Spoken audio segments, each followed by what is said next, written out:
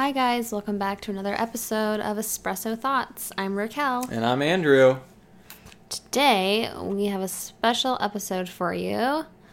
We're going to call it Ask Andrew.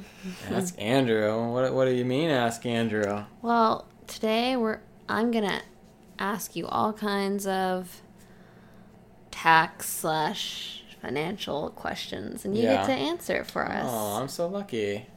Yeah. I don't know if he thinks he's lucky, guys. Anyway, well, what's new since we saw you last, Andrew?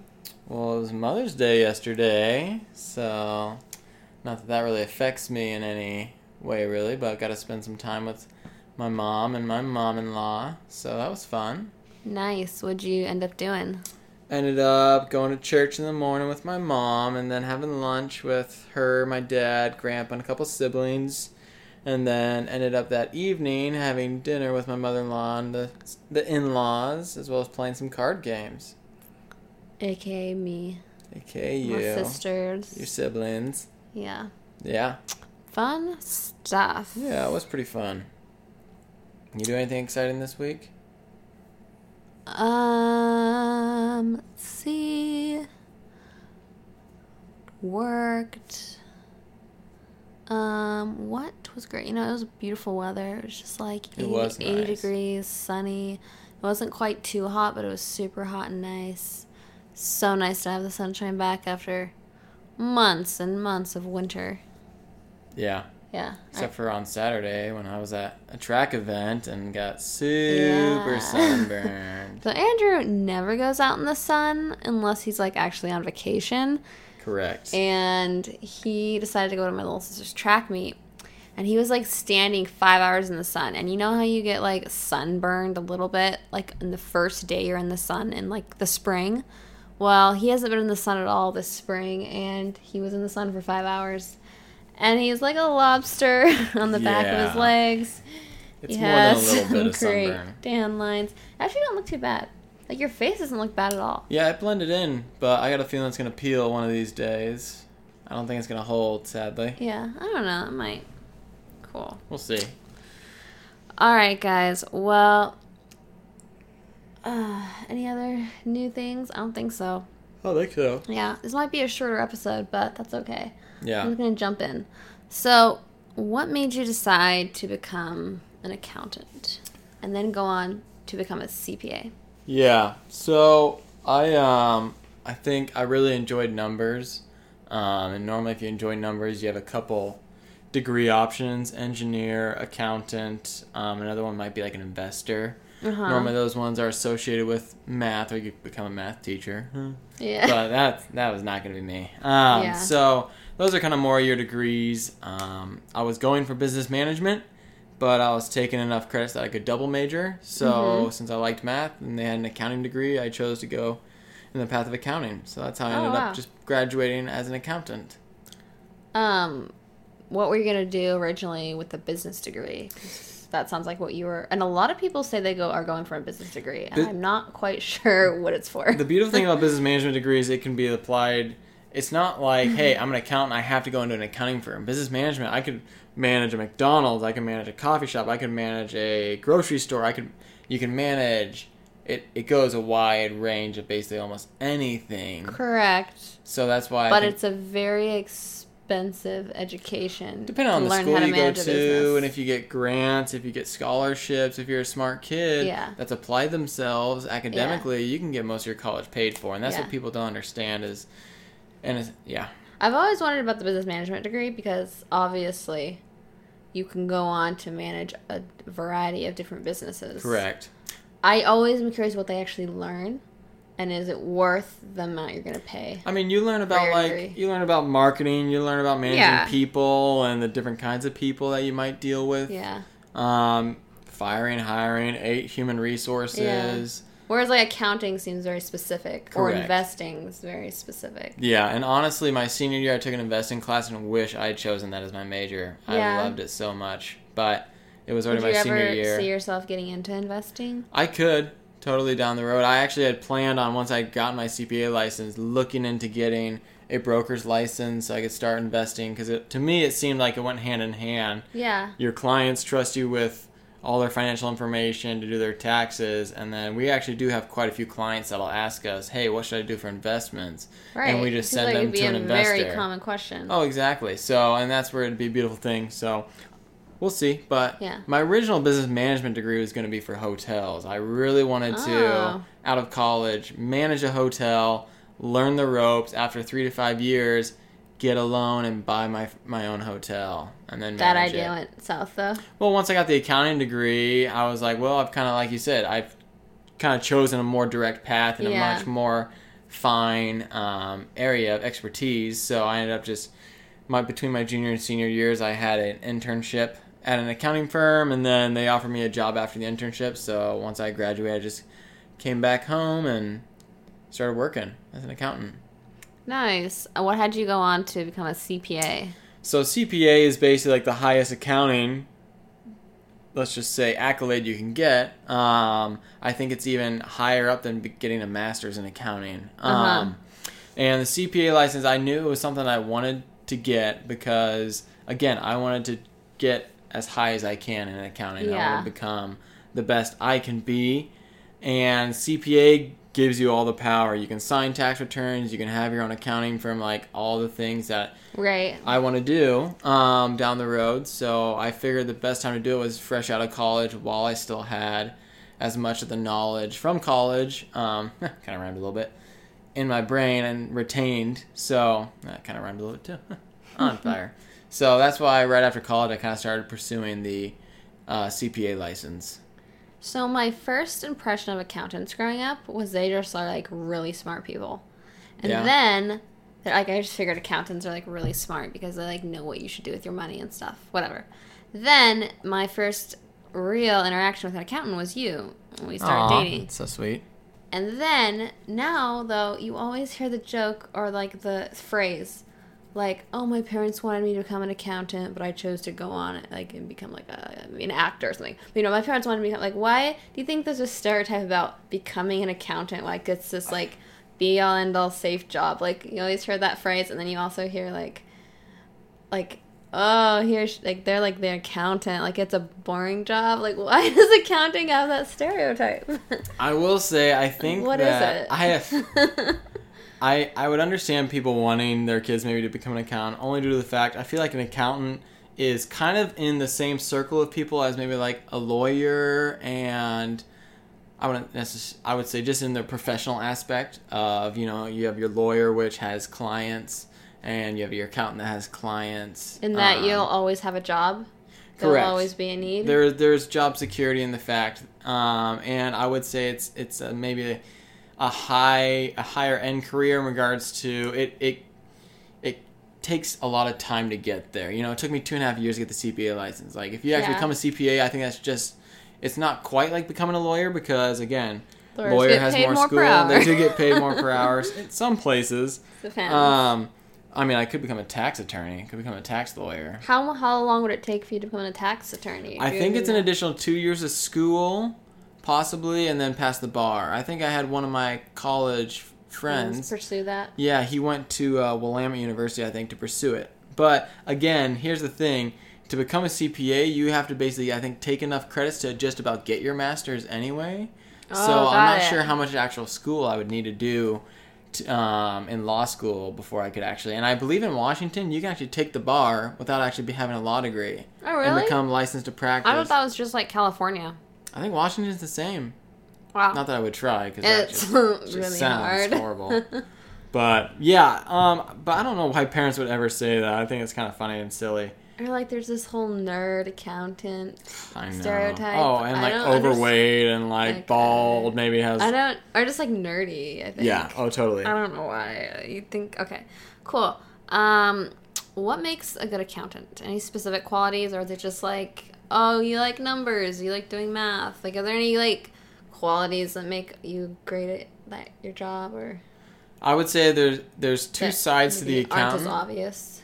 There's two sides to the accountant, and let's just say a CPA, just because there technically are two different. Basically, an accountant will do your number crunching, will input numbers into the tax software, but your CPA is going to be the person that generally meets with clients and then reviews the accountant's work to make sure that the tax return is done completely. Okay, got it. And correctly. So I would say an accountant, you got to be very kind of detail oriented to be like, okay, because what you're doing is you're basically taking numbers that a client gives you, you're inputting them into an organizer, which is just a paper copy of basically numbers of like, hey, here is the W-2, and you fill out this organizer, and then you open up your tax software. Okay. You transfer the numbers into the computer, and it spits out a tax return. So you got to make sure that you're kind of detail-oriented so you're not missing steps, you're not missing numbers that should have been recorded. There's a lot of detail steps, and exactly. if you mess up one thing, it can mess up everything. Correct, and so that's why you have the CPA review it. They might tag some things and be like, hey, you missed this number, you missed this, or this one, you actually put a 5 instead of an 8, etc., etc. So the accountant needs to be kind of detail-oriented. Good with math is, I think that it does help speed things up. Being able to add numbers in your head quickly will speed things up. Yeah. But it's not necessary because we do have calculators. We do have those kind of things that we do use. Right. And it's not like we're actually doing the return by hand and trying to figure things out like that. Do you find that, you need, good people skills because you're working with clients, or not necessarily? It's kind of like, I ask you a question, you answer, I do your taxes. That's where I would say the CPA not only includes the accountant's ability to be detail-oriented, but is also, and I would say the tendency to be a good CPA would be a little more extroverted, a little more people person, as well as confident. Okay, if you were to ask me questions in a meeting, I don't want to always say, I'm not sure, but I'll look it up. That doesn't sound very confident, but if I'm like, this is what it's going to look like, and I might drop something if I'm not 100% sure about what I just answered, I might say something like, let me double check with the other CPA here, or there's new tax law, so I'm going to double check that just to confirm. Right. If I'm not 100% sure. But that way I still look confident because I give them a number, I kind of let them know what it's going to look like, but I also cover myself by saying, but I'm going to double check just to make sure before. Yeah, because, essentially you want your client to feel like we're competent. We know what we're talking about. Yeah, and, they can sort of, the fact that they're hiring you, they can relax a little bit. Correct. And know that, I don't know. All right, cool. What is the most commonly asked question you get? Most commonly asked question? And if it's easier, what's your most commonly asked question, you get at your tax from clients? And then what's the most commonly asked question you just randomly get because when people find out you're an accountant or something, or you're a CPA? I think I know one, but what's the first one? What's the most commonly question clients will ask? They'll always ask, it'll be around the end of the year or the beginning of the next year, whenever you see someone, they'll ask you about, how are the new tax laws? They will pick up one or two snippets from some sort of TV that they've been watching about how the tax law has changed and now there's this thing called QBID. And they will just happen to hear this, and they'll be like, so how's QBID going to affect this year? Is that something you get from clients or more just from socially you get from people? I would say socially, but generally clients will also pull up, hey, I heard about this, or my buddy told me this. I figured that's what you were going to say about, socially what you get from, friends or whatever. Totally. It's what do you think about the new tax law? Yeah. But I was wondering if you get, a very specific question from, clients. It's kind of random, but it's fine. All right. Moving on. So why do people need a hire accountant? And then also, what people should hire an accountant? What people can just use TurboTax? Yeah. I will say, is it it's a matter of whether you want to do your taxes or pay someone else to do them? Or do they both work equally unless you have a big business? If you work for someone else, should you hire an accountant? Yeah. I would say the reason you should hire an accountant or a CPA in the first place to do your taxes for you. To do your taxes is, I agree, if your business is big enough and you're not comfortable. What if you just work for someone else, though? You have a normal... W-2? Yeah, W-2, 9 to 5 job. You have a lot of things. You have a house, whatever, you have a family. But, should you hire an accountant, though, to help you? I would say if you only have a W-2, even if you also own a house, it's very simple to just do it on your own in TurboTax. Yeah. Only time I would start maybe looking into an accountant is if you have a business that you are running. And again, you're not 100% sure about certain tax breaks or how to input things into the tax software. The nice thing about hiring a CPA to do your work is how I like to phrase it is you're basically buying tax insurance. If you do your taxes wrong in TurboTax and the IRS sends you a letter that's going to penalize you and charge you interest, that's on you. You have to pay that no matter what. Right. If a tax firm makes a mistake, takes all your information and makes the mistake, the tax firm is going to pay those penalties and interest. Yeah. And yeah, you might get a bill for $300, $400, $500 depending on how much information. But if you think about it, you basically have like stress off the shoulders. Like as soon as you give all your information, you can kind of relax. Right. And it's going to all be done for you. You then come and sign. You can ask questions. They'll answer it. But I would say if you just have W-2s, maybe even 1099, like interest income, dividends, stuff like that, you could probably totally do that with just TurboTax. No problem. However, if you make a mistake, it's on you. Correct. And that's where I think as soon as you start getting bigger, you start getting confused with it. More money that's involved. Possibly more money is involved. I would say just go for the CPA because, again, they're going to charge you, but it's a professional service, and it's like you're buying insurance for your taxes. Yeah. Cool. What's the best way people can organize their finances so that come time to do taxes, it's like really simple? Is there a way, or does it just depend? No, there totally is. So, like I said, the whole organizer thing I was talking about, we actually mail out an organizer to our clients we have in our software. Okay, so that's if for any of your clients. Correct. So what it looks like is it'll basically have, hey, last year you had a W-2 from this business. Did you have it again? So you can go through this organizer, go through your tax documents, and you can be like, yes, here's the W-2, or no, I didn't work there anymore at all in 2019, so I don't have a W-2, and you can scratch them off the organizer. So that way we know, okay, we don't have to worry about, we can delete them out of the tax software, and, you know, it makes it much quicker, and that also helps clients generally with what they need to provide us with this year as well. If they don't have a tax, if they don't have a law firm that they hire to send them that, accounting firm, sorry. Yeah. Did I say law firm? You did. What can they do to, whether that's deciding to hire an accountant? Normally, like, what do they do during the year to what's the best thing to do? Well, if you have a business, should they hire a bookkeeper for sure? Or can they keep books themselves? A bookkeeper. Do people need receipts anymore? Yes. Okay. Yes. If you run a business, you have to keep your receipts. Credit card statements do not count. You have to have physical copy. I would say throw them in a shoebox or scan them into your computer and then leave them in a shoebox somewhere just so you do still have the paper copy. Accountants, we don't need to see them.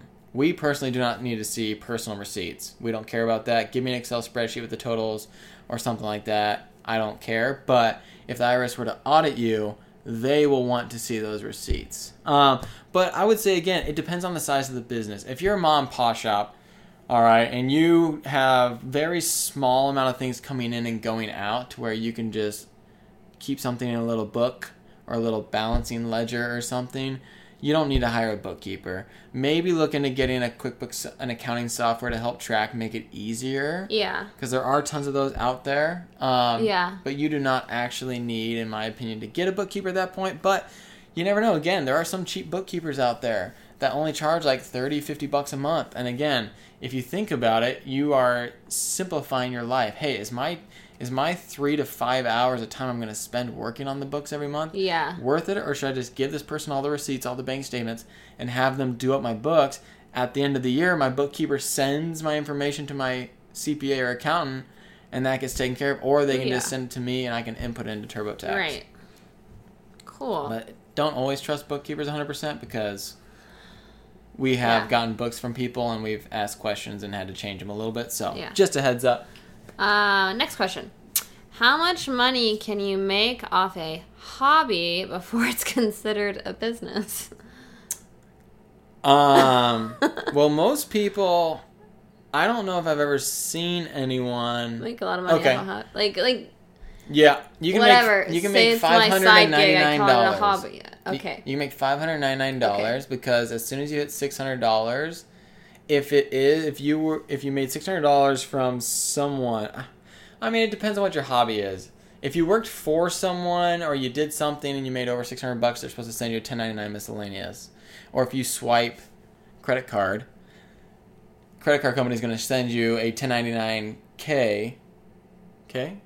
K. Of your That people shows your paying credit you card cash, receipts. And as writing soon you- as that gets sent to you, you have to report it as a business. Or else if people IRS... are swiping, so if you use credit cards for people to pay Square. Yep.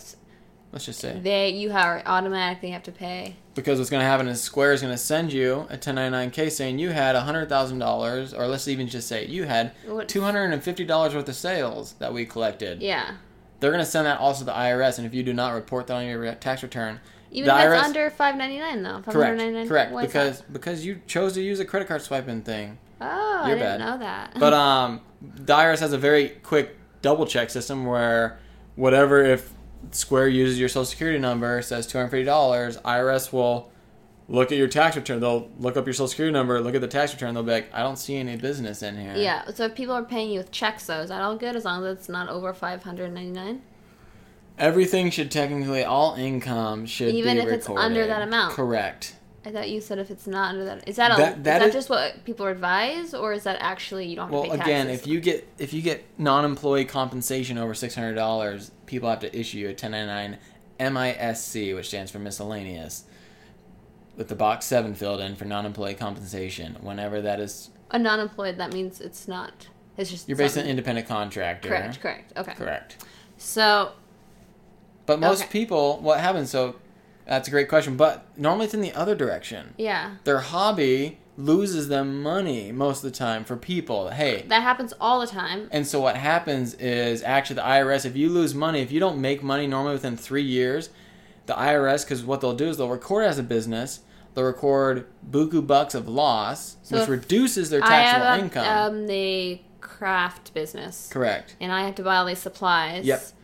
And I'm not making very much money, but I have so many supplies. So you're Correct. saying, and I'm using this to get, deductions. Yes. After 3 years, if I don't report making money or making a certain amount of money, I get in trouble. What's going to happen is the IRS is going to declare it a hobby and not a business and Okay. get rid of your losses and therefore You're gonna increase owe your a bunch of taxable money? income. Exactly. But normally, all 3 years. They'll go back 3 years, nix it the last 3 years. So Okay. that's why it's always recommended make money within 3 years of starting that business or Any hobby. money or more money than what you More had money than your expenses. Okay, so make a profit. make a There you go. Okay, there we go. There we so go. if I don't make a profit within 3 years, There's a chance the I am IRS going could- to and I'm taking deductions. Yep.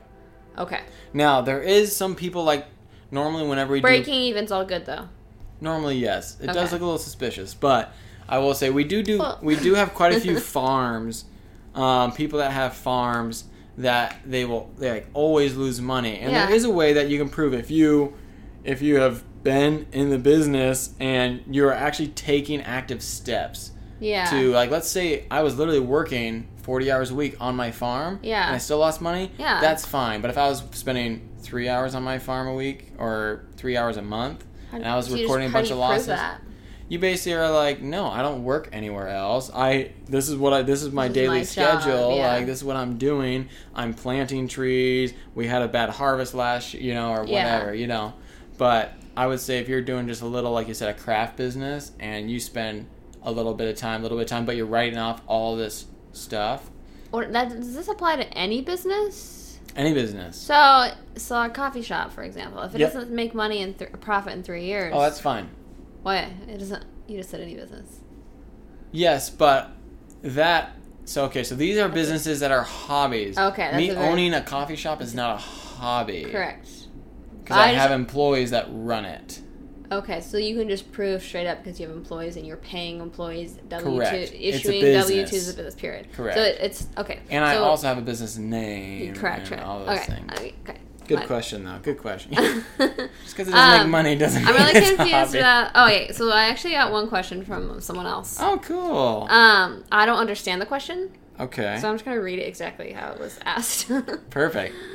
Do you have to pay tax on previous year's tax refund if you took an itemized deduction, and why? Ooh. And I don't That's a understand what they're very- asking. How about I explain them what itemized deduction is for you? Well, I think I know what And you that might need to is. silence I your just don't phone 'cause it keeps understand going on. why you would ever pay taxes on a refund. I'm so confused. So, here's the reason why. So, we live on the beautiful border of Oregon and Washington. Hooray. This person lives in California who asked. But, Okay. Cool. So what happens is this. Let's just go with last year, because last year it happened a lot more. People would itemize, okay? Then this was what itemizing is. You have a standard deduction of single at $6,300. You get it right off your taxes. Okay, you get to reduce your income by $6,300. If you're married, if you're married, it's $12,600. So just double. Okay. Now, let's say you live in Oregon, and let's just pretend you made $100,000. You had $10,000 withheld. Okay. And let's say you owned a house. You paid $10,000 in mortgage interest, and that's it. That's just for simplicity's sake. You did that. You have $20,000 of what's called itemized deductions. Okay. The $20,000, since it is higher than $12,600, you would take the $20,000 figure and reduce your income by $20,000 instead of the standard deduction of $12,600. Okay. Meaning you're going to get taxed on $80,000 instead of 100. Well, instead of 100,000 minus 12,600. Okay. Which is like 87,400. Yeah. Once again, okay at math. So that's what itemizing. Now, if you itemize and you get an Oregon refund, you indeed are taxed on it. And the reason is because you wrote off the refund in the previous year. You technically took it as a deduction. If you get it back in income, you have to report it as income. And what that looks like is, I believe it's like box 4 on the 1040 where it says taxable refund / is like state / local refunds.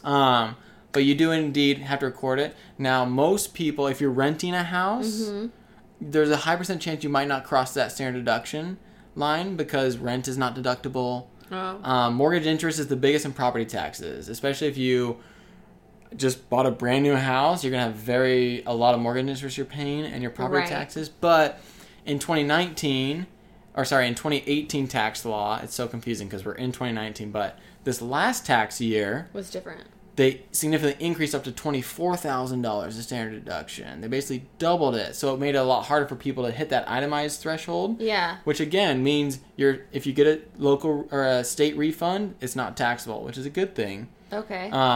But yeah. Okay. That's a great question. That is indeed, yes, your state refund is taxable if you did itemize the year before. Okay, do you think you answered her question clearly? And she said, and why? Yes, so the whole why part is since you wrote it off the year before, let's just pretend you expensed it, you wrote it off as an expense. Okay. Because it helped reduce your income. Right. You're getting it back. Whatever you get back, the refund portion, you do have to record as income. Okay. So, because you might expense $10,000 a state. Yeah. State withholding. Yeah. To get the itemizing. And you might have a refund of $2,000. You have to record the $2,000 as income. But technically you got to write off $10,000. So, whereas standard deduction, that doesn't happen, so you never have to record a refund if you standard deduct. Nice. California, though, they do have a very high state tax rate, so they might be getting itemized. They might be itemizing every year, in which case they would have to be recording the refund. I hope that answers your question. If it doesn't, we can always, answer it. Always follow up the next time. All right. Can owners pay themselves a salary if their business is an LLC? If their business is an LLC. I'm really confused about LLCs. I'm going to ask you more about them. But can they? And if not, why the heck can't they give themselves a salary? You can pay yourself a salary if you're an S corporation, which I believe an LLC can be an S corporation. I believe it can too. Okay, LLC, all that stands for is limited liability company. It means it protects you. Means you're protected, exactly. Any assets in the LLC can be sued against, but they can only go after my LLC. They cannot come after me as the owner. My personal house, my personal car. They can only go after the coffee stand, stuff like that. So that's why people make LLCs. But an LLC can be a partnership. It can be an S corporation. It can be a sole proprietorship. That's why I'm confused, because I read that LLC, if it can be taxed as a sole proprietorship, or that's if there's one person involved, correct? And if there's more than one person, it has to be taxed as an S corp? It has to be taxed at a corporation level at the minimum. Correct. It could be a partnership. Doesn't necessarily have to be an S corp, but yes. But I also read that S corps owners will pay themselves salary and it's considered a business expense. Correct. So there is a tax benefit and a tax. This is again where having a CPA might be a good idea. Hey, my sole proprietorship is making $80,000 a year. Yeah. Now, as a sole proprietorship, this goes directly onto your tax 1040 Schedule C. Yeah. Which is a business sheet. Yeah. As a sole proprietor, you have to pay an immediate, I believe it's a 15.3% tax, no matter what. Is that considered high? It's called self-employment tax. Is that really high? Well, that is on top of whatever your tax rate's going to be. So you could have a 20% tax rate and then get 15.3% tax as well. So you should not have a sole proprietorship unless you make very little money? If you make less, I believe that we have like an Excel spreadsheet where we try to run the cost benefit. Because again, if you do an S corporation, you will more than likely have to hire a CPA who's probably going to charge you about $800 to do this because it's a business. It involves a lot more. It has more liability. So that's where we try to adjust. Hey, if we file you as an S corp, you are going to save money by not by paying yourselves wages, because what that does, the whole thing about the 15.3% self-employment tax is you are paying your business employer portion of Social Security, Medicare, payroll taxes. Okay. You're paying the employee portion of Social Security and Medicare because you are both the employee and employer. Okay, got it. But an S corp, again, if you're paying yourself wages, the business is going to be writing off the employer portion. Correct. And then again, you're just going to continue to pay the employee portion, which is what you normally do. But if the employer portion is $2,000 on the sole proprietor level, that's including the 15.3%. You're not reducing your income by $2,000 whatsoever. You're just having to pay that tax at the end. With an S corp, you're paying that tax up front and reducing your overall taxable income by $2,000. Which once again, if you're at a 20% tax rate, that'll save you like $400. So, how do people know if they should be an S corp or a sole proprietorship, or do they just need to ask their accountant? That's where I would say you definitely need to consult. I actually had a client this year.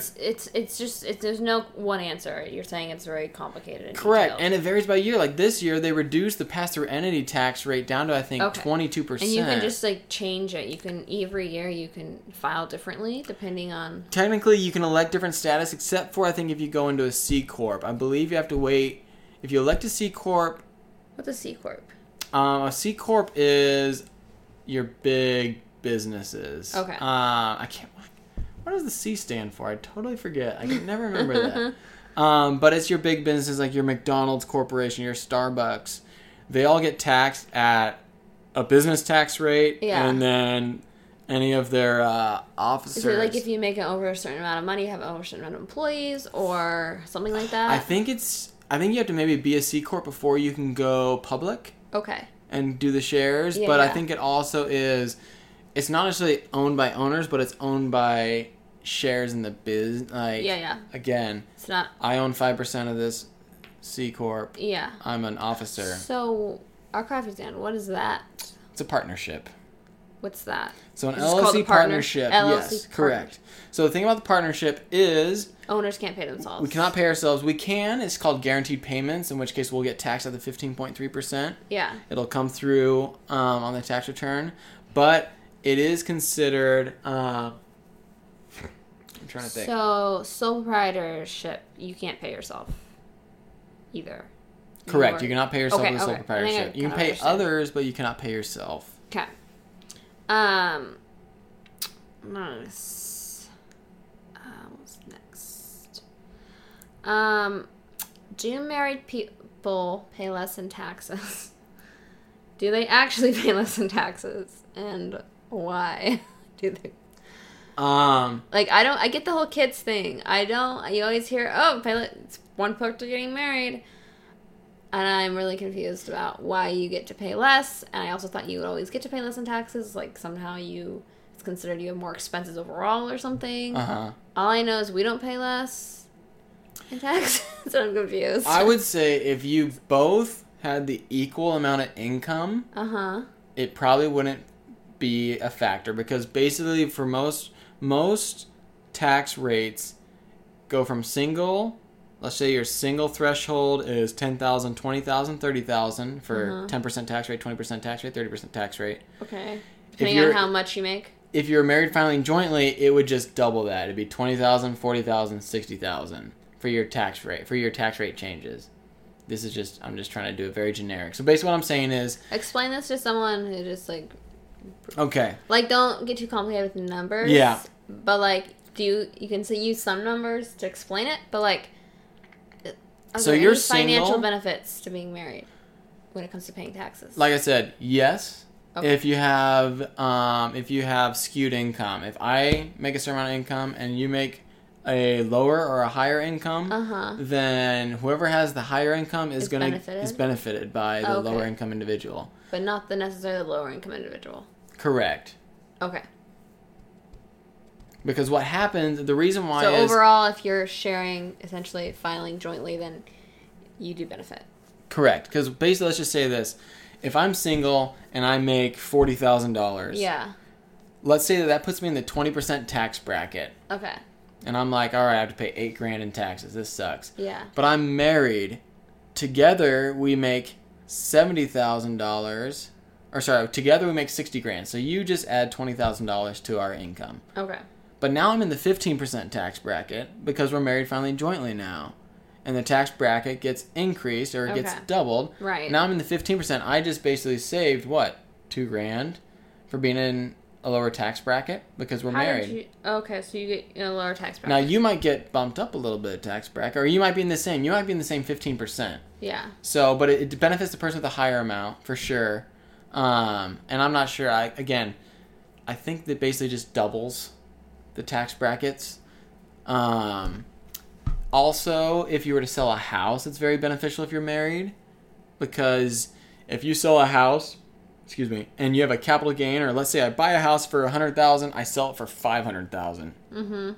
I make $400,000 on the sale. Yeah. If I am single, I can write off $250,000 of that. Okay. This is if I lived in this house the last 2 out of the 5 years I've owned it. Right. If we're married, I can write off up to $500,000. Oh, okay. Which means I'm not taxed on any of it. So I get $400,000 tax free instead of just getting $150,000 that I do have to pay tax on. Okay, so there are perks. There are some perks, correct. But they're not. It's not like, oh, you're married. They're not as drastic as people I think make them. Exaggerate it to be. Got it. I'm just curious about this. If you're in high school and you work a job. Yep. What percent don't you get taxed like really low? Normally none. Or nothing at all? Normally none. And why do you have to even file then? Like, if you want to get your money back. So what happens is... So if you're in high school, under the age of, 18? If you're in high school, the age doesn't matter. It's just the fact that, hey, I'm working. You could be 12 and working and having a W-2. A W-2 is produced. Okay, it's sent in. Let's just say you live in Washington, so we don't have to worry about stupid Oregon income tax. Okay. You live in Washington, you make $6,000. Yeah. Okay. You have $200 federal income tax withheld from your paychecks over the whole year you worked. Okay. Okay.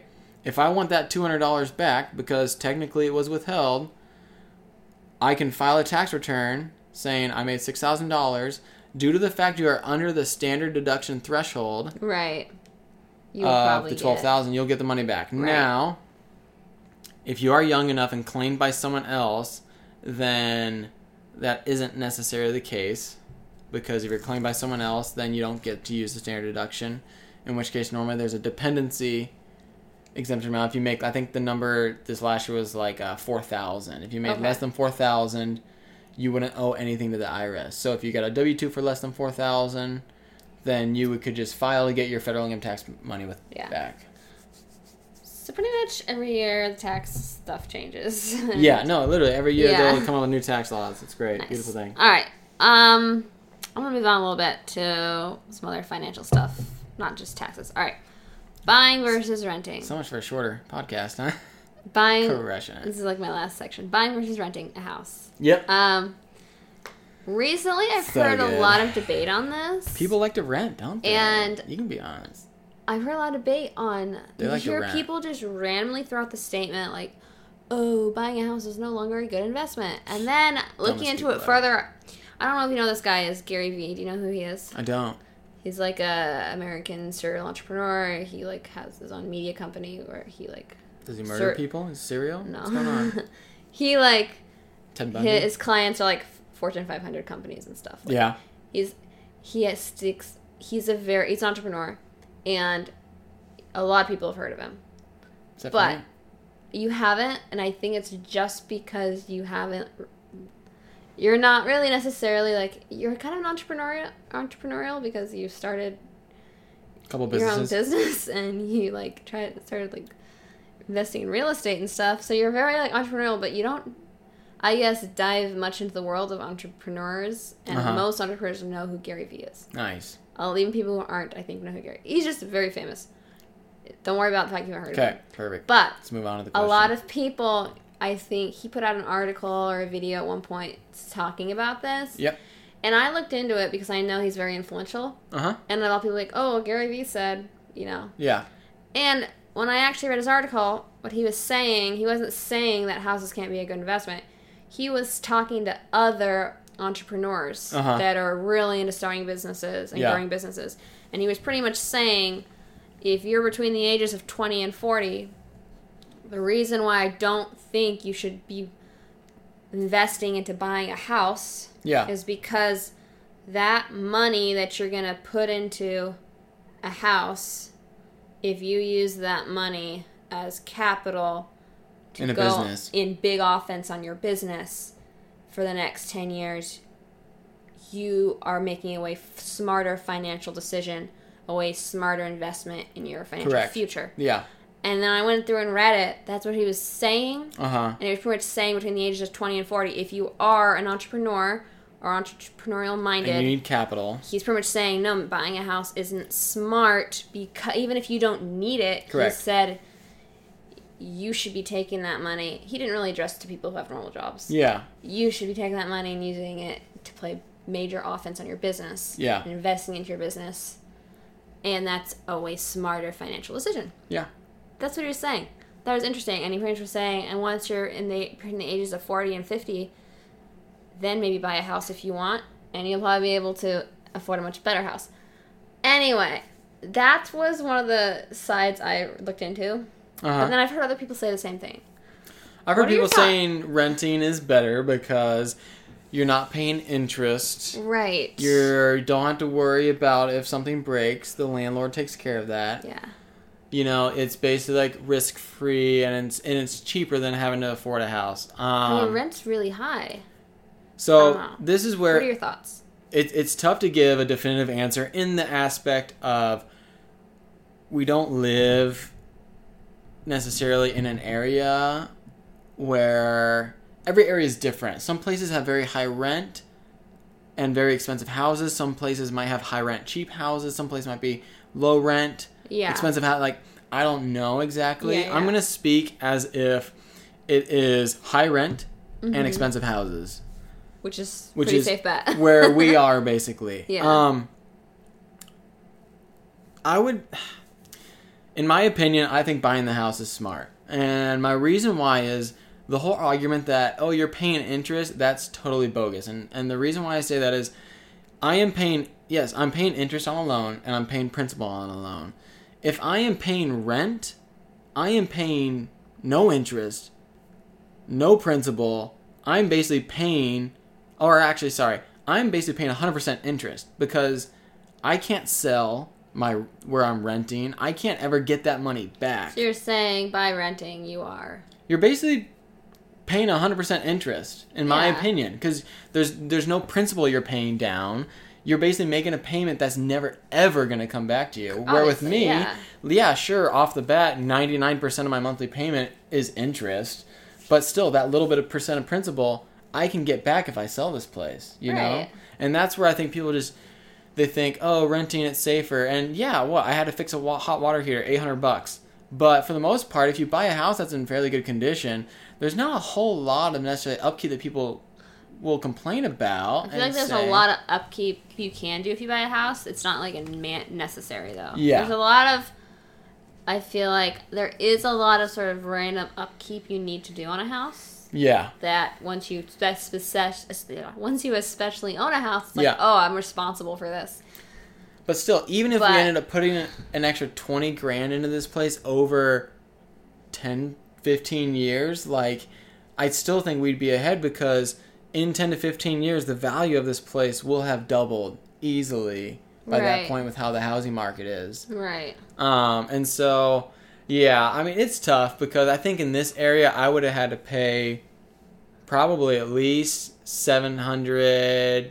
I probably had to pay close to $1,000 to rent a place. It probably would have been a 2-bed, and I could have split the cost if I had found someone, and it probably would have included utilities. But you know, I was able to find a place and buy a place for less than $800 a month. In which case, that was my utilities and stuff. Yeah, that was 3 years ago. Now the place would cost $1,800 a month if I had bought it today. Yeah. So you're pro buy the house. I'm pro buy the house. Again, it all depends on... I understand where he's coming from. I like the fact that you went and researched and figured it was for entrepreneurs. Because yes, if you're trying to start a business, you do need money. And if you are in a place where there aren't really good cash investors that are willing to invest in you, luckily with our businesses that we've started with the real estate and the coffee shop, we have not only my brother, my partner, has put up capital for it, but we've also found several cash investors that know we have good work ethics. One of them was my previous boss.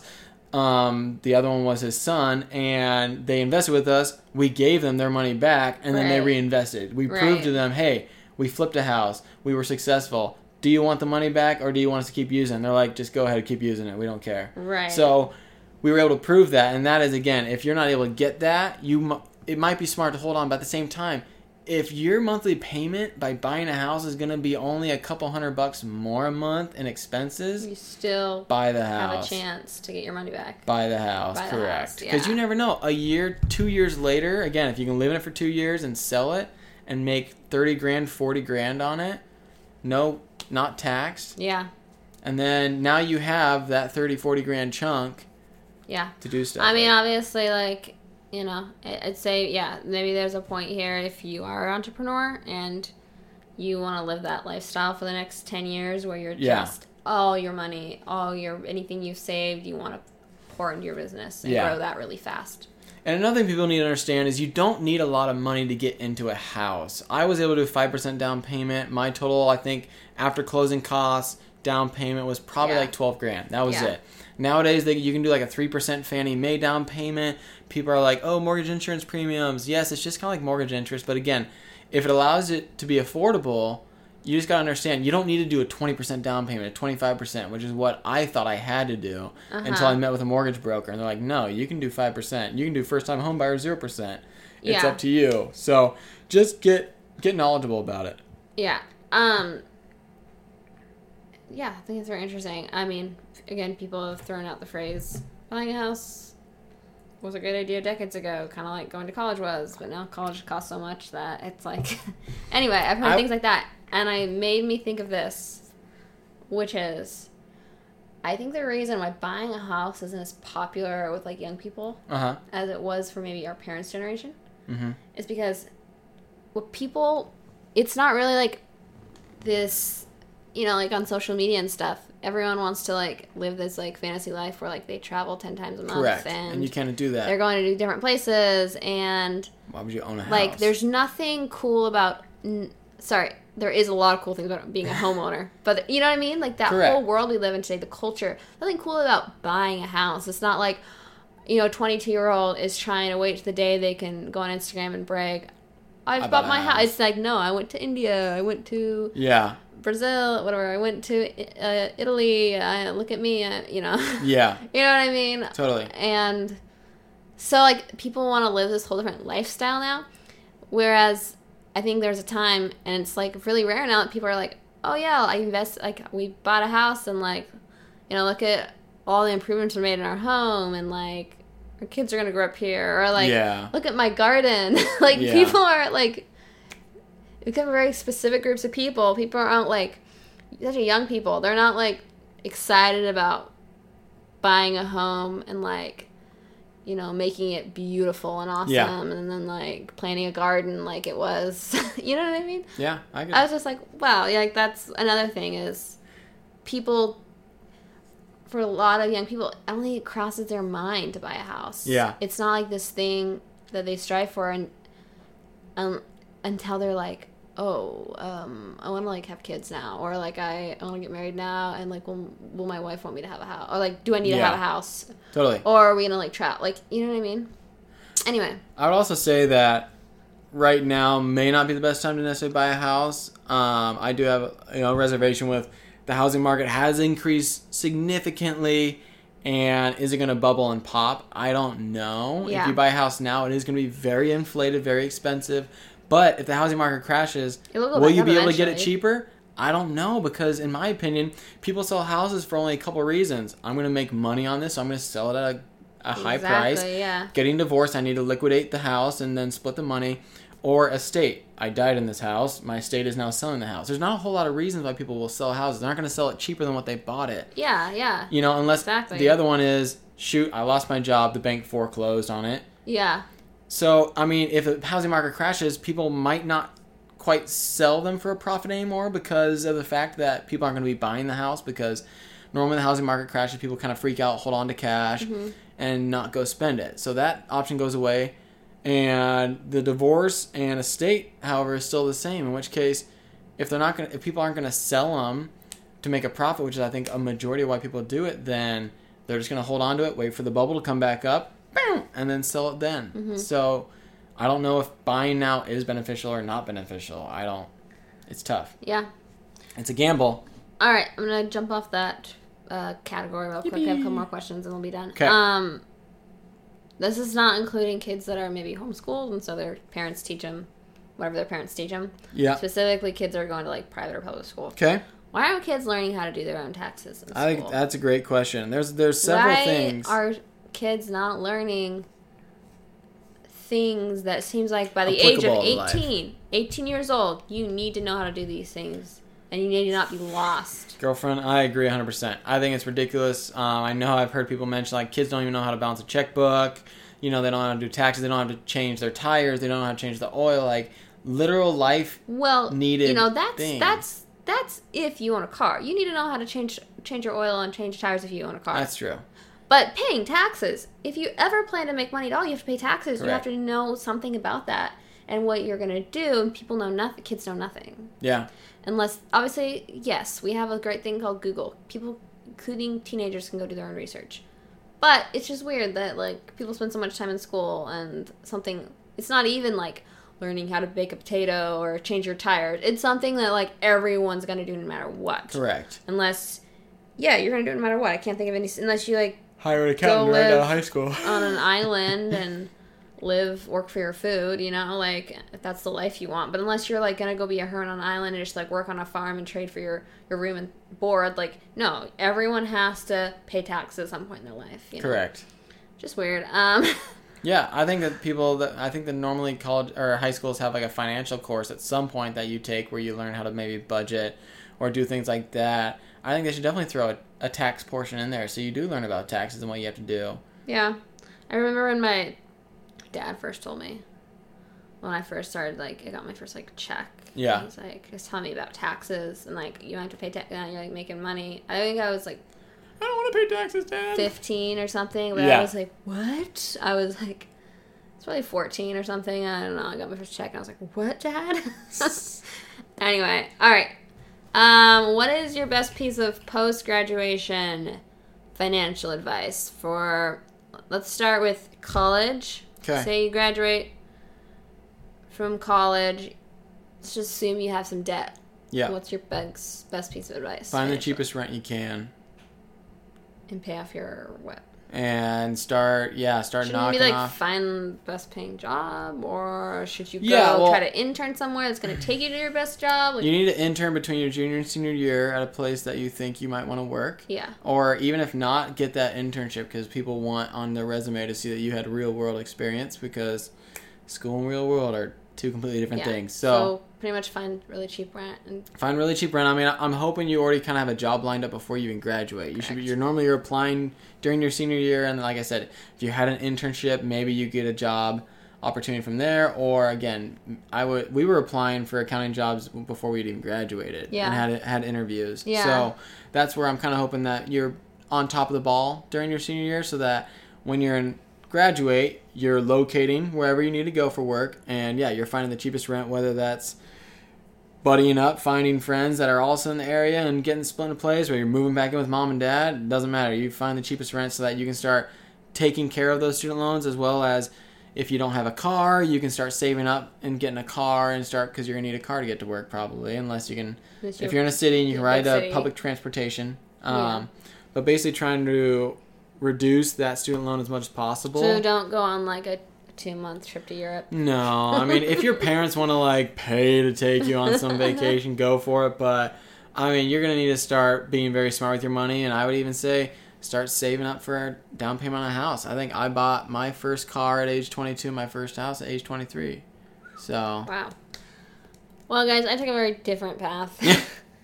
And I worked. I don't know how we interjected. I did not go to traditional college. I continued my education, but I just kept on working out of high school. Very good saver. And I just saved a ton of money and ended up, just because I didn't know what I was to do with it, I was like, I'm either going to put this towards a business or I'm going to do something. I just saved like a ton of money. Yeah. Ended up putting a good chunk of it towards a new car that I decided I needed my own car. That's perfect. So, you saved up for it. What's your best piece of graduation advice for high schoolers? High schoolers, I mean, again, if you're looking for the 4-year university, I'm hoping that during senior year you were doing scholarships, grants, anything you can to make things more affordable. Once you graduate, I would say don't get a car unless you absolutely have to. Again, car is insurance, it's gas.